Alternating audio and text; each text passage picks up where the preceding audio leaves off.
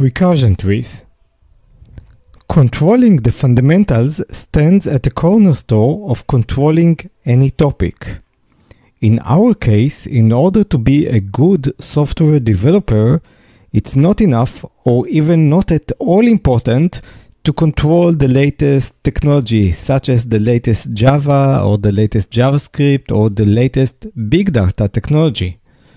What's really important is the basics. And the basics in computer science are math, statistics, algorithms, and computer structure.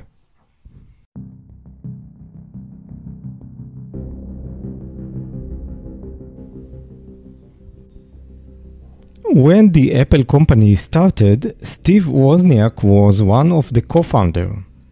What gave Apple and Steve the competitive advantage over other companies was Wozniak's deep understanding of programming and of computer structure.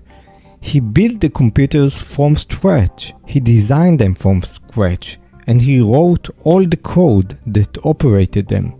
He could not have done this without deep understanding of algorithms and programming and computer structure and math. This is what gave him the ability to create the first desktop computer, which was much less costly than the competitors' ones. Not that there were many at the time.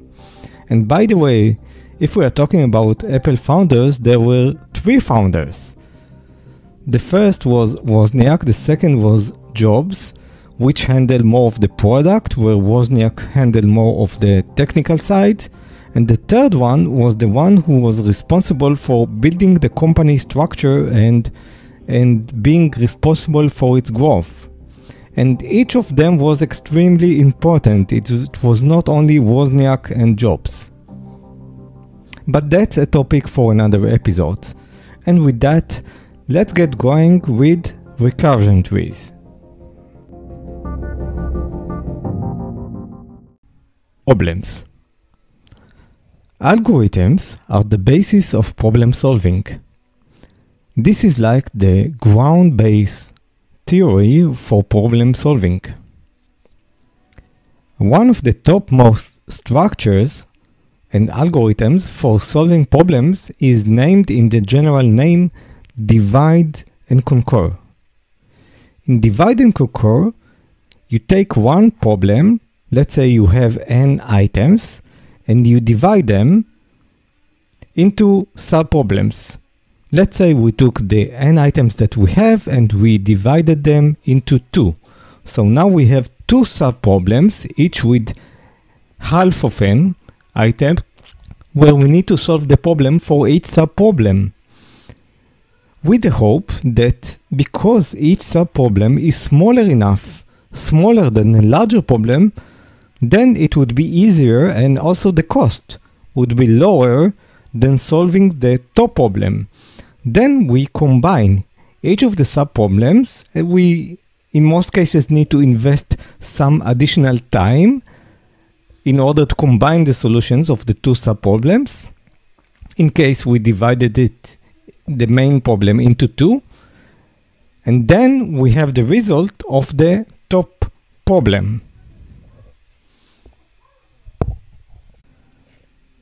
When you do such a problem and you use the divide and conquer technique for solving such problems, a question is raised. What is the running time? How much time does it take us to solve such a problem with this technique?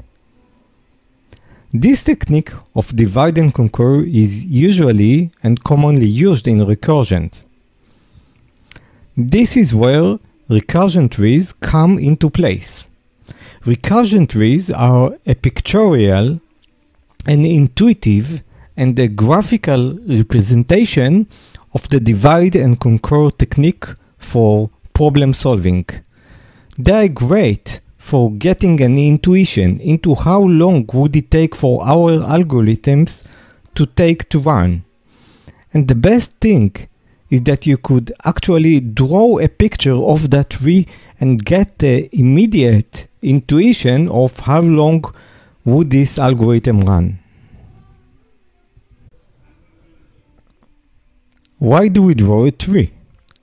Except for the fact that this technique is called recursion trees, it's because we are reducing the problem that we had into subcomponents and solving each subcomponent and then merging the results. So just like in a tree where we have a root node, in our case the root node is our basic problem that we are going to divide.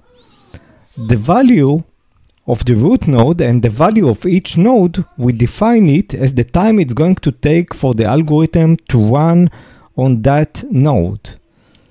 So while we could say that the root node is the whole problem, this is not the value that we assign to it. We assign to it only the value that in our divide and conquer algorithm it's going to take for the root node, which is simply the merging of the sub-problems.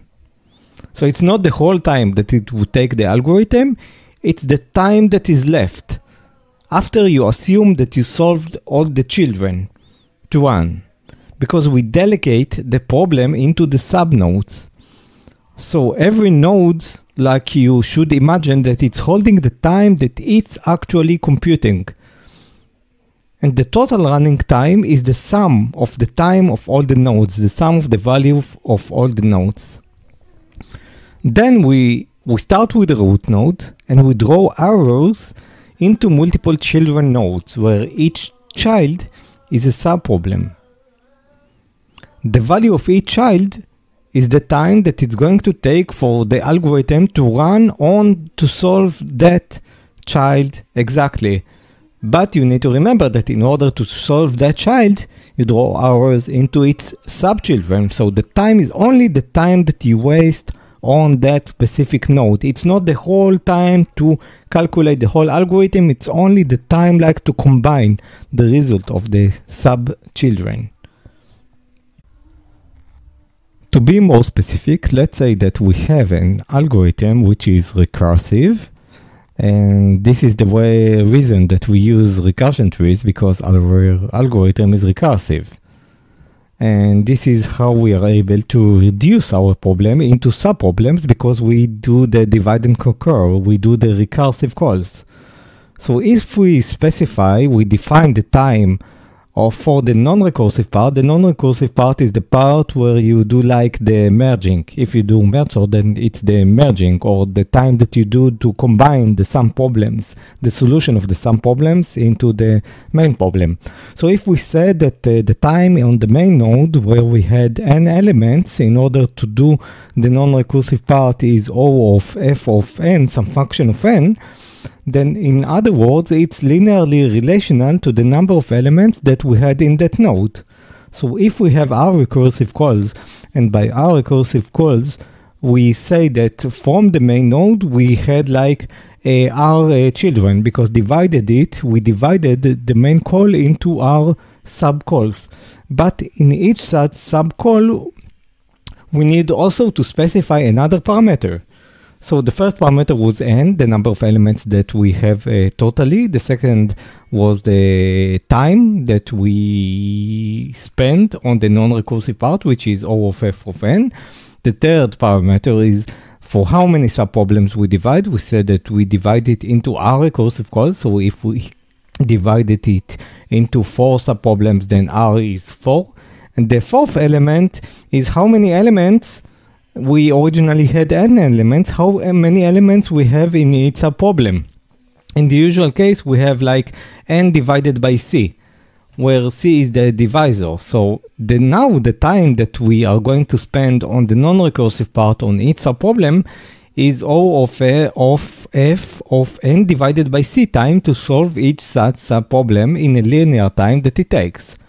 Therefore, the total time in the general way for our algorithm would be t of n, the time to solve the problem of n, is equal to, in the general way, to r, which is the number of recursive calls that we have, times the time that it's going to take for each subproblem. And because in each subproblem we have n divided by c elements, then it's going to be r multiplied by time to compute it's a problem, where it's a problem is n divided by c, plus the time to combine on the element, which is f of n.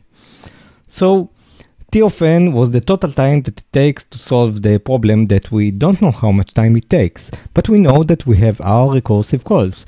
So we know that we have r on the equation of how much time does it take to do T of n. In addition, we know that we have n divided by c elements in each subproblem, so we have r multiplied by T of n divided by c. The total time, this is the total time that it would take us to solve each of the subproblems. But it's not enough to solve each of the subproblems. We then need to invest some more time in order to reach the main problem. We can't just solve each of the subproblems and stop there. We need to combine it. So the time to combine the subproblems is f of n. So this is the general equation for solving recursion trees.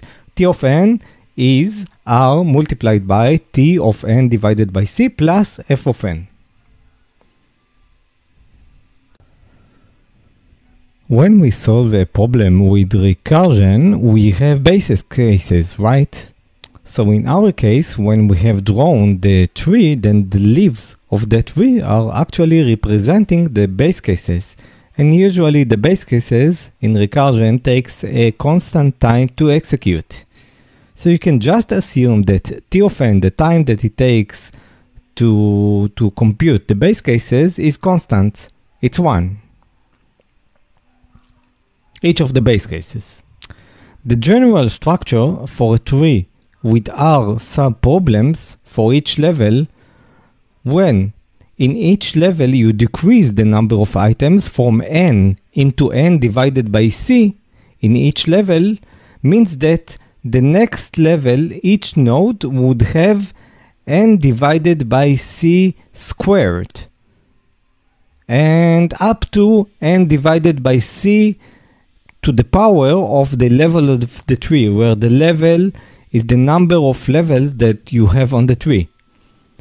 The level of the tree, you can compute it as log base c of n. So this brings us to the ground truth of the overall time complexity for the recursion tree in the most general way, which is T of n is sigma from I starting from 0 up to L of R, the number of subproblems that you have, power to the I, and all this multiplied by the time it's going to take to combine each of the subproblems, which is f of n divided by c to the power of I. When we look at this formula for the general time of the recursion tree, this is the general time that it's going to take to compute the recursion tree to execute the time. Then we need to remember that we have 3 distinct cases, because we assumed now that on each level we have n divided by c elements. Okay, because in merge sort you divide the items by 2, so in each subproblems you have half of the item, but this is not necessarily always the case. So we have 3 cases. The first case is where the tree is very shallow, which means that the number of items decreases exponentially in each level. The second case is like the balanced case, where in each level we decrease a balanced amount of nodes. This is very typical of merge sort. Okay, so it's very balanced. It's a log of a tree. The third case is where you're not able to decrease enough items on each level of the tree. So on the first level you have n items, then on the second level you have n minus 1 item, then on the third level you have n minus 2 items. So it's more like a line than a tree. In the first case, where the items decrease exponentially on each level, then this is the case where in every level of the tree, then you have a constant factor smaller than the previous term. This is the case where you decrease the time complexity so drastically that the actual time to execute the actual elements is simply the combination time that it takes to combine the elements. In the second case, this is the case that we know from standard sorting algorithms such as merge sort in the average cases, where all terms in each level are equal. In this case, we have the standard sorting time complexity of ffn log n. This is like the balance case, where in each level you divide the items by half.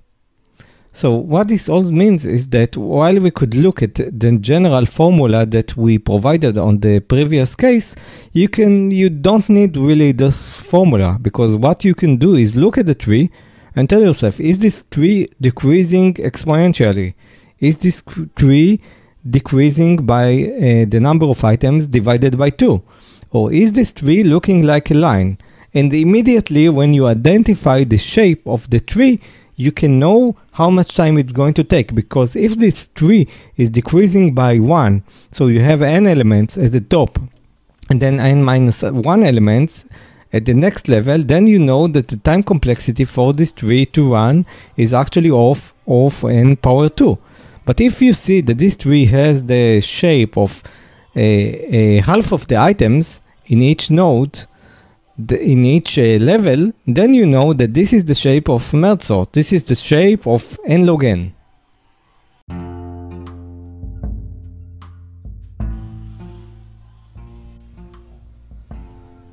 To sum up, when we have a divide and conquer solution, or when we have a problem that we solve with recursion, then we can draw a recursion tree, look at it, see its shape, and from that we can understand pretty much how much time would it take to, how much time would the running time be of this algorithm.